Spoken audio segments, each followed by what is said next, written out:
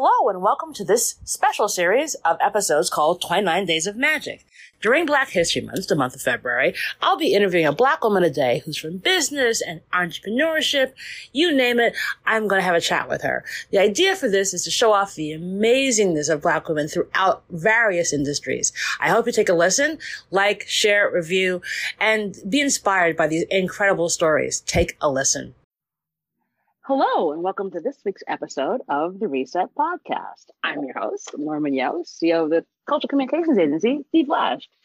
Each episode, I bring on a different person from business, entrepreneurship, wherever I can find someone cool who's doing some game-changing work. And I am so excited to have Ira Tucker, who's the SVP, Head of Culture and Talent at Audible. We're going to have a really fascinating conversation. Take a listen. Hey, Ira, how are you? I'm well, Laura. Thanks for having me on. Sure. Excited to have a chat with you. So the way the podcast works, really simply, is the first question is always the same. So, Ara, what was your first job? Wow.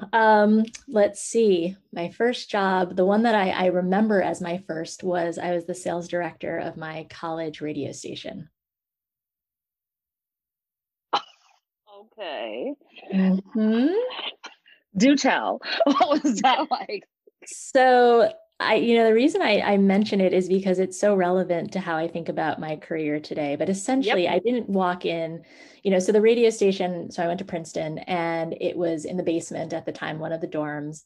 And I saw a flyer and it said, hey, do you want to be a DJ? I was a freshman, like, yeah, I want to be a DJ. I like music. And I walked into the open house and they were like, so, if you like top 40, if you blah, blah, blah. And I was like, I like type 40. They're like, this is not the radio station for you. Nope. I was nope. like, nope. So obviously I wasn't going to walk out in the middle, but they had other leaders of the station, talking, and the sales director showed up, and she actually changed the course of the way I thought about my own, I think, career and major at the time. But she was an art history major and she was actually going to med school. And she said, hey, if you like to make money, you might want to come join the sales department. And I was like, okay, DJing was great, but like making money, that's even way better. So she and I became the sales department of two. And essentially, so this was back in the late 90s. So I was still doing things like making phone calls, looking through the yellow pages. And yep. Pounding the pavement, going to local businesses and trying to convince them to advertise on our radio station. So that was good. We were a 30,000 watt station. Now, I don't know, Laura, you were like a radio broadcaster? Yep. No. Okay. So back then that was a big deal. That was like, it meant we could reach Philadelphia and New York. And so the market, the total available market theoretically should have been really good. But when I got that question of what are your Arbitron ratings, that's like a Nielsen rating, they were like, I was like, well, we're a variety station, we have a lot of different, and they're like, meh, don't want to talk to you. So I went to our first quarterly board of trustees meeting. This was the one where I was meant to report because, the current former sales director, she was in transition. So this was going to be my first meeting. And the trustee said, okay, let's have the sales report. How are sales? And I said, they're actually, this is where they are, but, I kind of like, it is what it is, right? And they were like, not a good answer. And they said, look, you're in charge of sales. I said, but music and programming aren't doing what I need them to do. And they said, you're in charge of sales, figure it out. So fast forward, after I got over myself and feeling like totally, demoralized, I realized they were right. I hadn't really dug in. I'd kind of been doing things the same way they'd always been done. And so I did two things. One is I spent some summers at the radio station and really got to know my colleagues. So I learned what the tech director was doing when he needed to go fix the signal. I learned more about why programming and music were the way that they were. And I learned more about our business model. So what I realized is I needed to think about the radio station in a broader term, what was the real product that we were selling? And it was people who wanted to engage with us. So I ended up, we ended up reviving the thing that in the 80s had been so popular, which was a program guide. So we actually printed something and sold print ads. And then we also sold this thing called web advertising, which was really new, the internet. And we were able to expand not only our customers, but our advertisers, because now I wasn't just walking up and down the main drag asking the same people to advertise, but I now had like a beanbag company in Idaho. So it was like, yeah, I'll send you beanbags. Expand your market. Exactly. So it gave me two lessons. The reason I share all of this, and I hope it's interesting to the listeners, is that one, it taught me that true teamwork is really understanding your teammates and not just trying to be the best you can be in your silo of functional expertise. And then two, really thinking creatively about what it is that you have to leverage, whether it's your personal assets, professional assets, or something in between, in order to bring real value into the world. Awesome. And I became an art history major. Wait, did you go to NYU undergrad? No, I went to NYU for law school. Gotcha. So undergrad, where'd you go? So undergrad, Princeton. So you were in Jersey. So I can only imagine. Yeah. Now it all makes sense. Totally. Yeah. Hindsight is 2020 in a lot of ways. It really is. And so from there, because those are fantastic lessons. So how do we go from, that radio station and kind of, finding your way to where you are today? What was that journey like? Many decades. But yes. We won't go into all of them. I think, it's an interesting question. And I've had to sort of think about it along the way because, I mentioned I went to law school. I thought I was going to be an entertainment lawyer because I'd been an art history and visual arts major. I really loved that at Princeton. I studied creative writing. So, I knew that to be a working artist was going to be a real challenge. And it's kind of funny because now I'm married to one, so I know exactly how challenging it is, even when you're very successful, like she is. But I just didn't feel like I had the temperament to do that day in and day out. And I'd also gotten the bug from the sales director bit that I liked working with people and I liked having clients and like being in the swim of other people's businesses. And so when I realized I wasn't going to be an entertainment lawyer because I thought copyright and trademarks is pretty boring, I thought, what else can I do? I'm at NYU, like I'm doing this law school thing. And I decided to become a corporate lawyer because corporate governance actually had a lot of parallels to the work I'd been doing in college, which was a lot around identity. So, corporate governance, the question when I was in law school was around how do we avoid things like Enron and WorldCom from happening again? How do we make boards smarter and better? And how do we get rid of groupthink? And that's all about diversity, right? It's cognitive diversity. And it's also making sure that inherent inherent traits like your race or your gender aren't proxies for how you think. And so having to be a lot more sophisticated about being really clear about skills that are needed, what you're looking for as a company. And, I was fortunate to go to a big law firm and get to learn things like venture capital, securities, M&A, and all of that led back to story. It was kind of like, what's the story you're helping a company tell through a legal lens? And then I realized I didn't really like being a lawyer. It was really hard. It is not easy at all. Yeah. And it wasn't that it was, it wasn't intellectually so much that it was hard. It was just like the day in, day out. And I think whenever you're 90-hour weeks weren't your friend?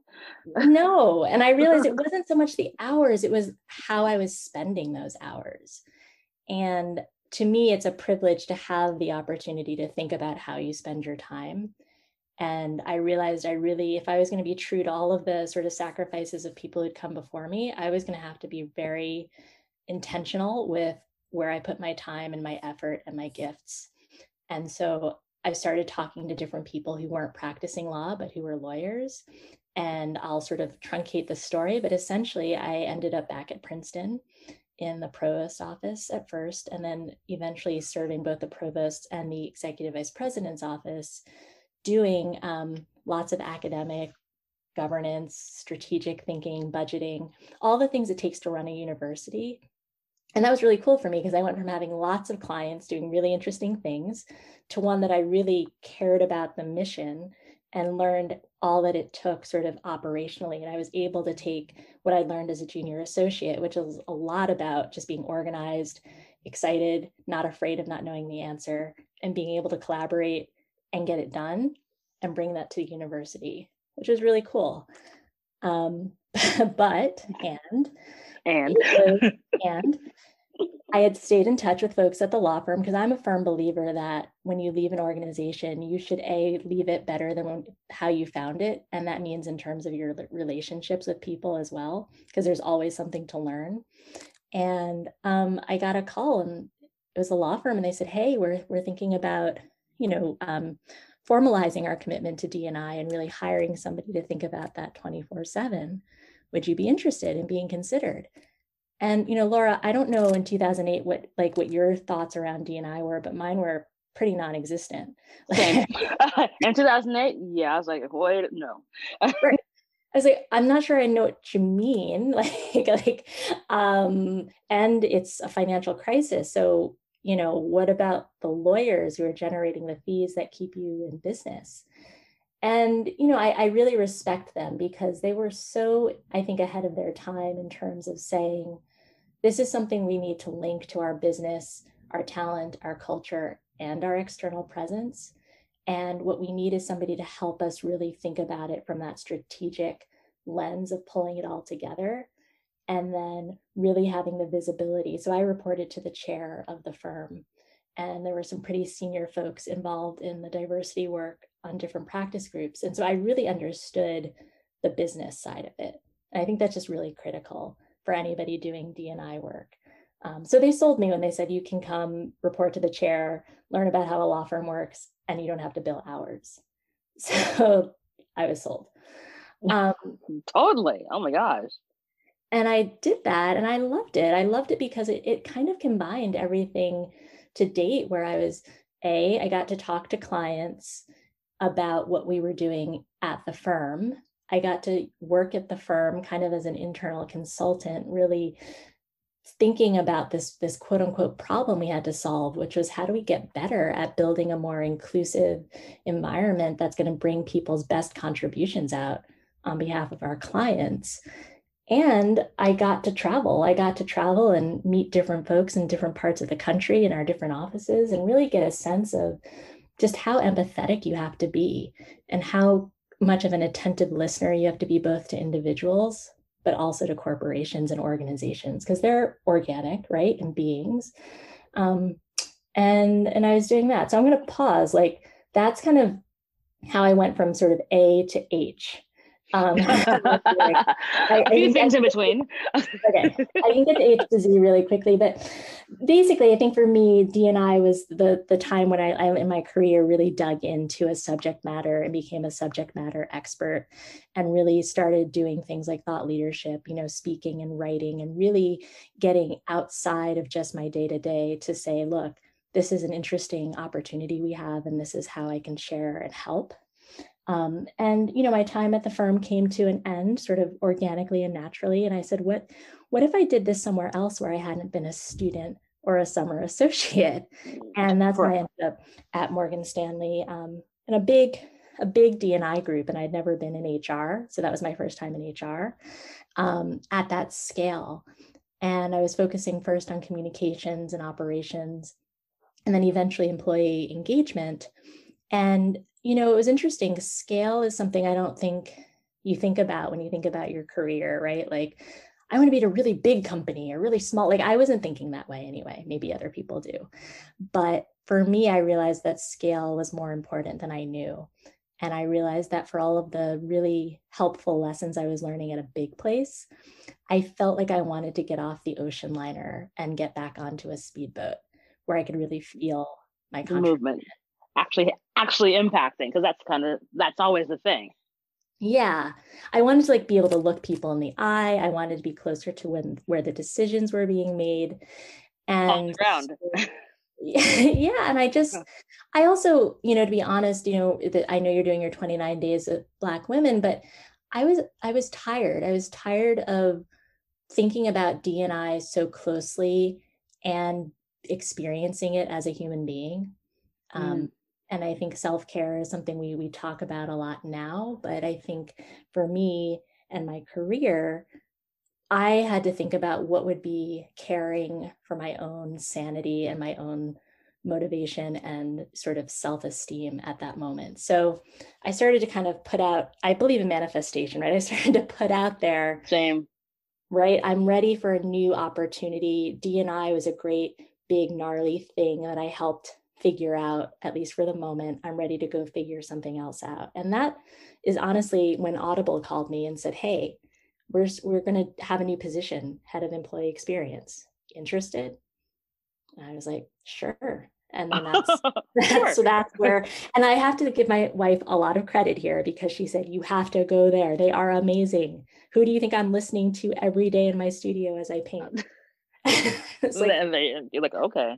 yeah. And the other thing is Audible has a great commitment to Newark. You mentioned Jersey. My parents both grew up in Newark and went to Arts High, and our commitment to Newark is so deeply felt. We moved there in 2007 as a company, and so I just thought that would be a real gas to get to go back to kind of where it all began for my family, and Oh, totally. have a new chapter in my career.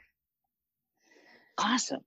And but it's also, it's really lovely how you thoughtfully explain like how you get there. Because I think sometimes folks, oh, it was just kind of this, then this happened, and then we're here. And it's more like this was a journey that I had to kind of go on, and I had to do A through H, take a pause, and then go from H to Z, and really find your way. So that's awesome to hear. And so now that you've been at Audible, what's kind of like your day-to-day thing now? Yeah. So, Audible in some ways is its own A to Z, right? In terms of so I mentioned sort of showing up on day one, do head of employee experience, and then just subsequently took on more and more responsibility so that today, as the head of talent and culture, essentially I look at the end-to-end employee journey. So I'm within the people and places team, and I lead the teams that are focused on your candidate experience. So all the things that you learn about us, whether you look on LinkedIn or you go to a talk or you're just looking at our career site. I talent acquisition, right? So you apply, a recruiter calls you. Those are the teams. And then when you join us, we're really heavily invested in onboarding, and that's one of the ways that employee experience really comes to life. Is how do you move from candidate to somebody who has lots to contribute, and how does your manager help unlock those contributions by being really thoughtful about who you meet, how you meet them, what you're learning, what you're expected to do. So onboarding, learning and development, talent management. So that means, performance assessment, talent reviews, promotions, like all of the processes that help people advance and develop through the organization. Executive leadership. Leadership is huge, capital L, lowercase l. We all know that matters a lot. And really, spectrum and belonging, which is what we call D&I. That's the lens. My work in D&I has taught me that it's really important to have a strong lens and coordination throughout the entire organization. And I'm really fortunate at Audible that our senior leaders really believe this and want me to help think about how do we coordinate that effort? How do we think strategically? How do we use the employee journey as one of the mechanisms and levers to do that? And then I also sit on our CEO's directs team alongside our chief people officer so that we can really work together to make sure that all that we're doing on the people side lines up to our broader blueprint, particularly as it relates to spectrum and belonging, where once again, those key pillars, talent, culture, business, and our external presence. Awesome. And it's fascinating to see that like Audible seems to have gotten it right early on in terms of understanding that it can't just be an afterthought. Everything about the employee journey has to be infused with inclusivity. Otherwise, this is never going to work. Mm-hmm. Totally. And, I can't, I can only take credit for saying yes when my wife is, you need to take their call.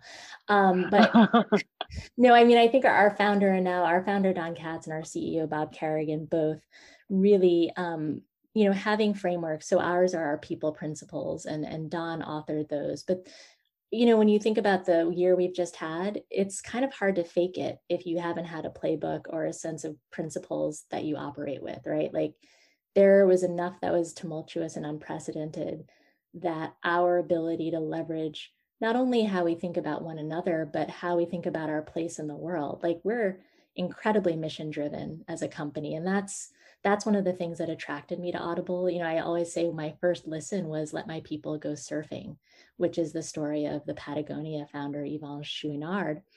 Because, and I think Don is similarly as a founder, like building a company around something you're passionate about in terms of being more than what you do, like meaning more to the world, and then using your position as a company to invest in things like education or technological ecosystems or neighborhood development and making that just an integral part of who you are as a company. That's how you get traction. That's how things get sustained over time. And I'm sure it's been an interesting year for you because you talked about onboarding. What's it like onboarding new staff when you actually can't go into an office? Yeah, so Anne and I were just on a panel yesterday talking about like place, you know, like what does place mean when you're on a screen all day? And, you know, I think there are some things that have changed fundamentally, right? Like most of us are not going into a physical office every day, but we still need to know kind of what we're about, what we're moving toward, and how we get there, right? So whether it's our people principles, whether it's understanding like what is our business, like what are our objectives this year, and then sort of meeting people along the way. So, you know, Anne and I, our chief people officer, we do a quarterly new hire welcome. And I find that virtually, in some ways, it's democratizing in that people all over the world, and our onboarding right now is more US based, but when we're in, you know, global all hands or we're in, you know, team meetings, my team is global, people can use technology to have their voices heard, right? Like they can chat, they can pop onto the screen, they can pop off. Whereas before, you kind of relied on who you saw, right? Right. And so even for me as a leader, I find that I can build stronger connections in some ways, particularly with colleagues who I didn't have the benefit of doing so with previously, or I didn't make as much time. I should have made more time. But I think for us, it's really clear. We just want to make sure people know what they're doing, who they need to meet. And we really do ask our managers to do launch plans, which are essentially like, you know, very clearly articulated. Here's what day 1 and 2, but also day 30, day 100 look like. And we know that's going to change, right? But it's right. A blueprint and it's a roadmap, and it's something you guys can return to during your hopefully regular one-on-ones. That's awesome. And also this, it just makes sense. It's the, you know, you've got to try and foster this environment whereby one, welcome to the family, and we all invest in your success, and then giving people the tools, not just the employees but the managers, so that you can both move forward in a smart and cohesive way. Like follow the plan, like follow the blueprint. Yeah. And I just want to say to all the managers out there, I just want to say thank you. Because this is a hard time, and nobody teaches you how to manage through, you know, rolling a pandemic, multi-layered, right? And yeah. I just think that at least at Audible, you know, I've seen our managers just so committed to ensuring that not only are their people productive, but just are they heard? Are they supported? You know, our Black Employee Network early on did a session called "It's Okay If You're Not Okay" back in the summer, and I was just so gratified to see so many senior leaders like showing up and just listening, right? Like listening is so important right now, not just because I'm at Audible, but I think it's yeah, no pun intended on the listening, right? But you know, that's true, because I know in the earlier interview I did today, we were talking about like the power of actually just listening, because we had like twin pandemics hit at the exact same time over last summer. And, you know, for a lot of folks, it just was a lot. Like part of the reason that like I was happy to like be on my bike and listen to books on Audible was because I needed to get away from all of this. Like if someone else asked me like, Laura, are you okay? Or did you see that video? Yes, I saw the video. Could you not bring it up anymore? Like, and but everyone's like going through that moment on top of having a global pandemic where, you know, I have to wear a mask when I'm outside.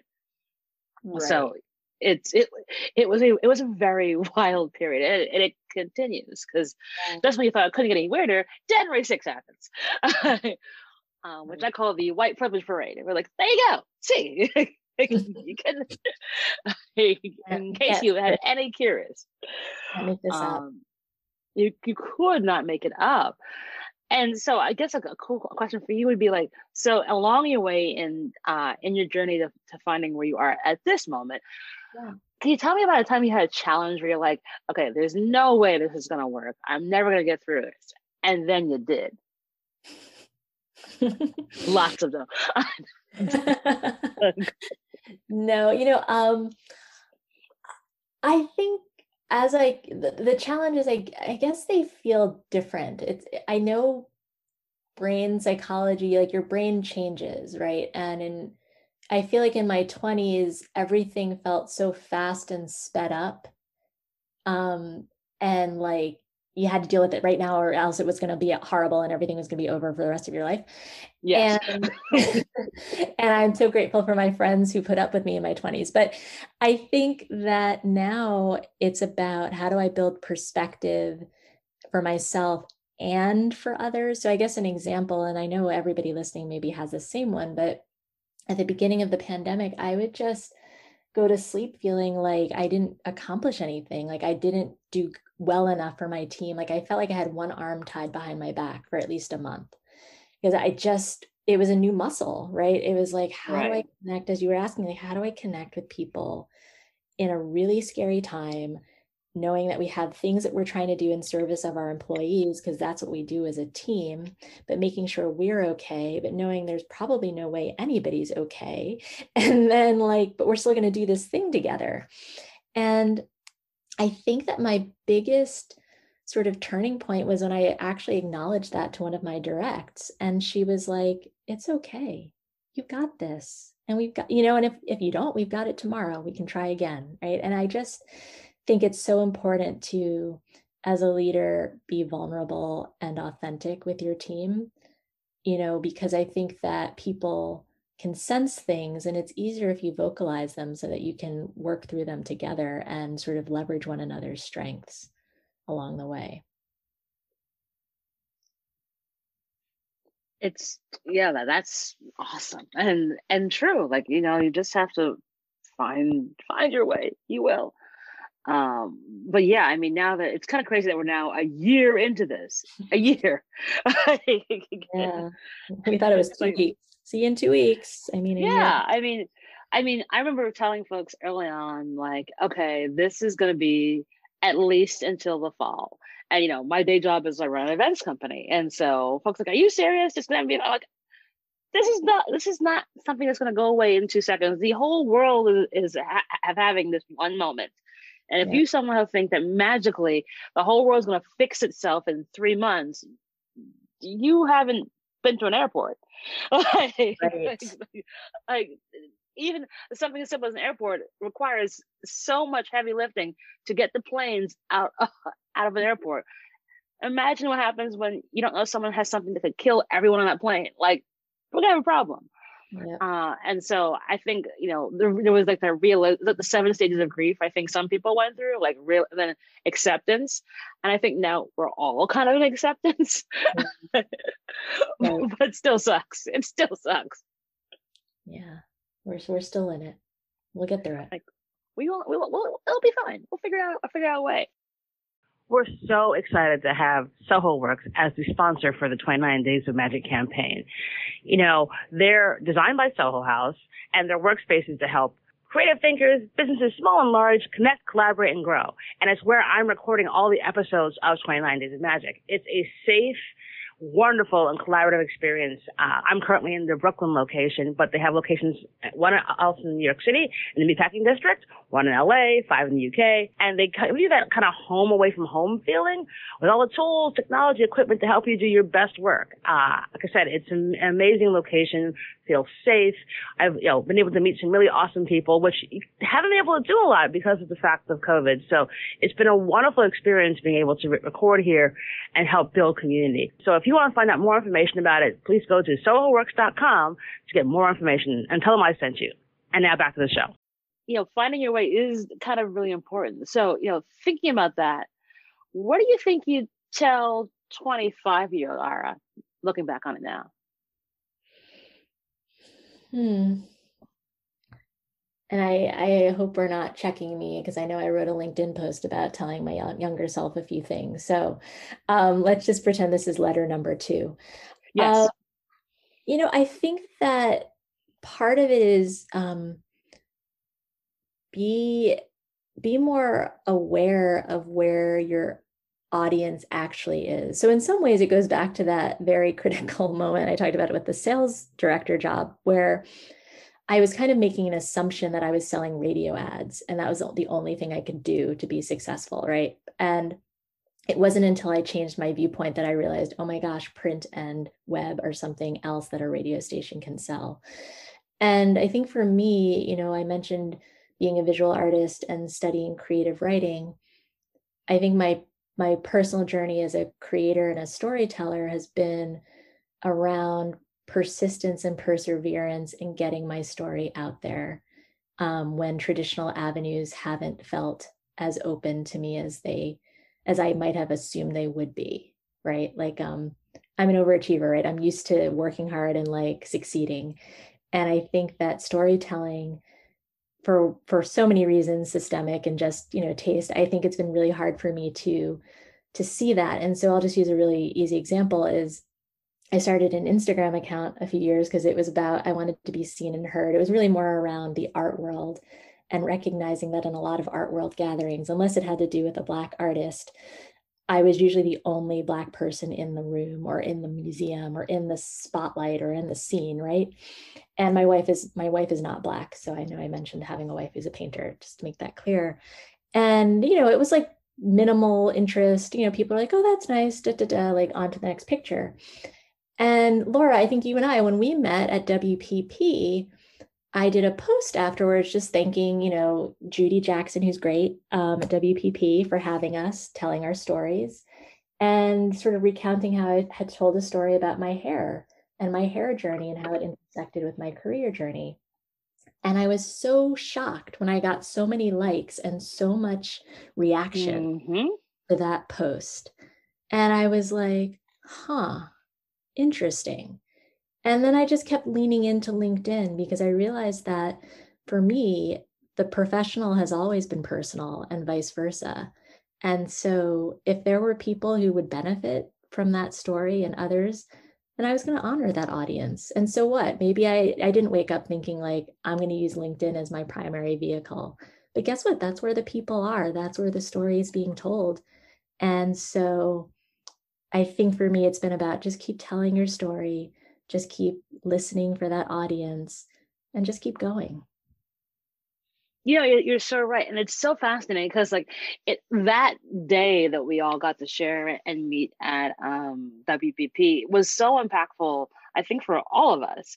You sharing your hair story, me sharing my dyslexia story. And similarly, like I now talk about my dyslexia all the time. I just did it for a nonprofit that focuses on people who have IDDs. And it's fascinating because folks will say, like, you're one of the few people who looks like me who has dyslexia. I had never seen you before, but you're like a boss lady. So like seeing you and understanding that like you can find your way helps so much. And I'm like, huh, okay, then that's what we'll do. Right.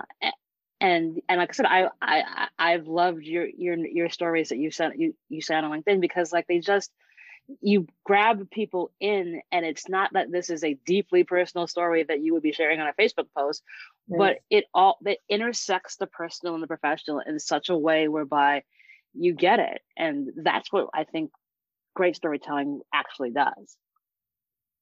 Yeah. Well, storyteller to storyteller, it's always, thank your storytellers, folks. We need encouragement too. It may seem like it just Yeah. flows out of us, but it does matter that it's read and understood and heard. Yeah, tip your storytellers. Not just in Black History Month either. Seriously, all year long. Like, That's oh my right. God. Like, all year. And now June, because like I've been seeing a lot of things about people wanting to do things around Juneteenth. And I'm like, that there's 12 months of the year, right? Just saying. 12 months of opportunity.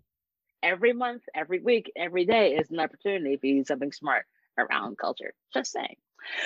uh, but like, obviously this year's been super heavy and we can't go places we'd like to go. Yeah. How in the world are you navigating your self-care? I feel super privileged to live near a very nice park in Prospect Park in Brooklyn. And I try to walk every day if I can, and not necessarily in the park, but just like get outside, because for me, I like to be in motion, and being outside in motion is even better. So I'll do that. I also like to read, which is a good thing because I can listen on Audible, but I can also read books. And for me, writing is very therapeutic. It's being somebody who can feel like I'm connecting with people whom I may never meet, but knowing that there's something out there where we're on a wavelength or a frequency that might need amplification, like you were talking about with dyslexia. I think for me, being an introvert, the recharges are different than they were before, but they're still there. And for me, the connections that I've been able to build with people in different ways during this time has been rejuvenating as much as it's been exhausting. So it's like a good energy expenditure. Yeah, so good. Yeah, and that's it. It's like, how do you best encapsulate your energy during this time when we all know it's so crazy and it's just what? Okay, but sure, it's a pandemic. Who would have thought it? Like in all of our kind of wildest dreams that we'd be living in a movie that doesn't want to end. Doesn't end. It doesn't end. It's like, Walking Dead, 28 days later, like one of those. But like, but no. My sister and I joke, there's like no go bag for this occasion, or it just keeps changing. It's like, do I need hand sanitizer? Do I need a car? Do I need a bunker? Like a panic room? Like what do I need? So all of them? All of them, maybe, and a cat. We have a cat, and I think she's been my best, other than my wife and my family, been a really nice pandemic buddy. Yeah, I mean, everyone's got either a dog or a cat. My building doesn't allow pets. Otherwise, I would have gotten a dog. Well, if this was a video, you would have met her. But mm-hmm. But it is kind of crazy that there is no go bag for this, because like this is the crazy part. Like no one wrote the movie about this, whereby like the pandemic lasts for years, or it's kind of in between. Like there's some people getting better, some people are still dying, and there's like no heroic doctor like who looks like Brad Pitt who's gonna come save the day at the last possible second, or is the Will Smith where he like sacrifices himself to save the kids from the evil zombies. Like none of that's happening here. We're just living, right, hoping. Right.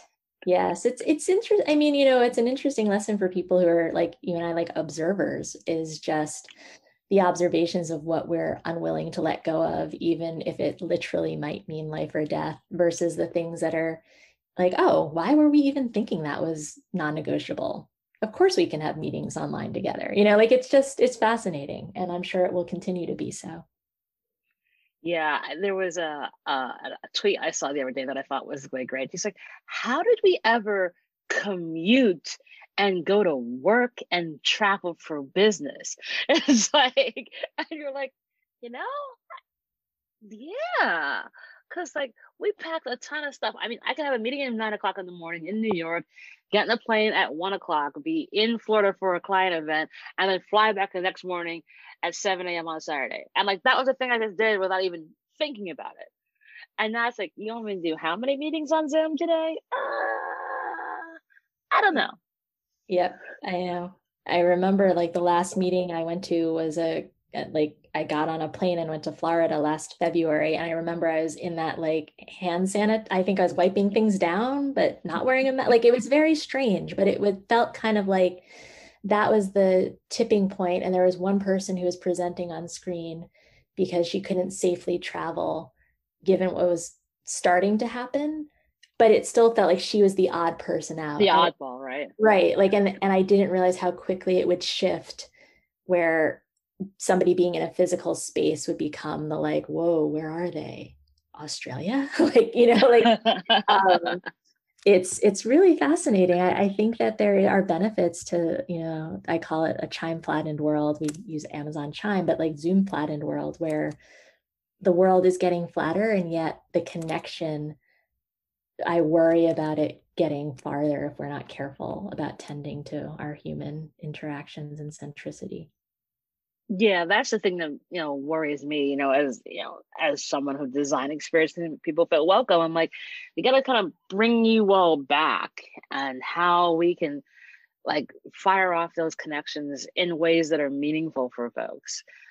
Because even as we hopefully begin to open up, maybe this fall, maybe, like what are the things people are going to be willing to do to reestablish connection? Like, and I'm like smaller, outdoor, very secured, like everyone vaccinated. Like that's literally the bubble you have to sort of rebuild in this whole new world to get people out to physically connect, because I do think that physical connection thing is still lost, even though we've tried to replicate it in a lot of different ways.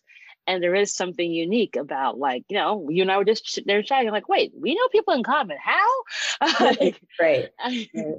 Those sort of serendipitous connections and collisions. I mean, New York City that's why people love living in the city, right? I can think of going to an art opening and just bumping into somebody quite literally. And now it's a little different, but I'm very confident in folks like you who are going to help reimagine what connection and creativity looks like in the next iteration. Yeah, thanks for the big burden, Nara. Great. Well, I'll share it with you in terms of the employee experience. However, I think we're going to need a lot of different hands on deck to solve this, because it's going to be a different kind of way of thinking for sure. Oh yeah, but it's fascinating. I had this really awesome call today with a technology company, and in chatting with them, we just like brainstormed some ideas about like how we could do something live. And it was just, and it was probably the best energy I felt all week, because like they were just like, yeah, we could do this and this and this and this and this, and you're like, absolutely. And they were all for it because they're tech folks and they're not creative. But I was like, your technology can do all these different things, and you're like, oh my gosh, yeah. So it'll be fun. I think it'll be fun to see how we create a whole new world for folks that is safe, and empowers all kinds of new kinds of connections as well. And can I just, in the spirit of this 29-day, is it a leap year? Is this a leap year? Am I? So last year was a leap year, so that's how I named 29 days. But I bought the URL and I was like, actually, I kind of like the framing of it. And it also kind of gives a hint that there might be more than 29 women who are going to be part of this, and this may last longer than February. Wink, wink. Nice. Well, I just, I wanted to just make sure I took a moment to honor some of the Black women who I feel, the idea of having optimism and persistence in difficult times. Like for me, my grandmother, well, both of them, my Nana Gladys and my Nana Cuffy, but particularly my Nana Cuffy, like I was so fortunate to have her until, the mid 2000s, and I was in my mid 20s. And I remember right after she died, some of those really hard moments, I went through a really hard breakup, I guess, around the time. And I just remember thinking, like, what am I going to do without my Nana? And because she was such a cheerleader for me, I mean, my parents are all cheerleaders, but she was like that one person, they really get you and feel you and would do anything for you. And I remember somebody meeting me who had never met her, and they just said, I feel like I know her through you. And I just, whenever I feel like I'm not quite up for it, or I'm not quite sure I have the energy, I just think about how, she would have been 100, she's born in 1921, how much she saw and how much she just kept on going, and ended up having a daughter graduate from Cornell and become a trustee of Cornell and become a doctor, and then have 3 granddaughters who are absolutely insane, including me. But like, just like, we didn't have a sense of bounds. We felt like we could do anything, and she made it feel like, why wouldn't you think that way? And I just think that's such a powerful mindset, whether you're Black, white, purple, anything, to be able to like hold on to, particularly when things just feel so insurmountable. So Just wanted to put that out there. That's an awesome. Oh, that's so wonderful for you to say, because I think it is that no bounds at this particular moment. If we're living and working and existing at this moment, all the incredible Black women who came before us, who built the foundation for us to stand on the shoulders of, we'll figure this out. We will find our way, and it's always honor to go forward and not forget where we started. That's right. So you're definitely right. It's okay to sit down and be tired too, and to say that out loud. So yes, just say it. Just say it. I say I'm tired and I need somebody else to carry this next leg of the race. Yeah, you don't have to be a superwoman anymore. And I think that's the one thing I hope we're all getting out of this, that like, especially for Black women, it's like, pull the mountain off of your back. Yes. Like, you're allowed to just walk forward without carrying the entire fate of the world on your shoulders. And your shoulders can be free. You can find a safe space to yell into the void for 45 minutes if you would like, anytime. Like, therapy is okay for Black women. I think our mental health is such an important thing for us to focus on in this next, iteration of life. It's the only way to stay resilient, I think, and healthy, is just to keep control of your mind, right? Because if your mind goes, that's the hard thing. It really is. And, I think that a kind of a good blessing about this is that far more folks who look like us are opening up about it. Yes, mental health is an issue. And like, there is no shame here. Go to therapy, go see a coach, go to group therapy, do whatever you have to do so that you're okay. Because if oxygen mask goes on you first before anybody else, you can't save the world if you are choking to death. And whatever it needs to help you to breathe, please do it. Please do it. And there's no shame in it. No. So you're so true. And I would just say, we were talking about my A to H, H to Z. All along the way, I have had people in my family, mentors, sponsors, kitchen cabinet, whatever you want to call it, colleagues, straight white men included, right? Where I've just said, I don't know about this one thing. Can you help me? Can you show me how you did that? Or I have a question, like reaching out and just asking for help is so critical. And I'm going to keep doing it. So, I hope that people will join me in that, but it's okay because we can't solve these things alone. Yeah, we're not in a vacuum, but there is a collective that everyone needs to help each other. And if you don't know something, please ask, please. Just do it. It's okay to get it wrong. I get things wrong all the time. So it's okay to ask silly questions. It's okay not to know the answers, but just be honest about where you are, Absolutely. It's such a wonderful conversation. I knew you'd be wonderful. Last question for you. Do you have a give and or an ask of the audience?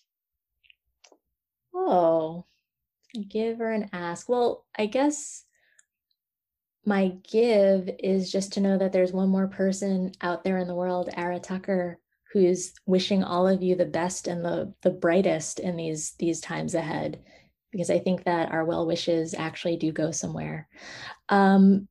And I would say an ask is, I want to go back to storytelling. And, Laura, I'm so glad that you're amplifying voices. But I would just say it really does matter. And we need more stories out there in the world that showcase a broad spectrum of experiences. So if you're a publisher, if you're a content creator who's already sort of made it, think about how you can bring somebody else's story along to fill up some more space. Awesome. And so necessary. That is a great one. Awesome. Thank you so much. Yep. I knew you'd be an absolute delight. Thank you so much for doing the podcast. You just filled up all kinds of wonderful buckets of wisdom and nuggets of goodness. Thank you so much. Thanks so much, Laura, and keep on doing what you're doing. It's amazing. Awesome. And so we'll put all details in the show notes where you can find out where Ara is, and obviously check out Audible because it's what I used to read. It's like, I don't think it just is a thing. And just keep doing great what you continue to do. And that is our show.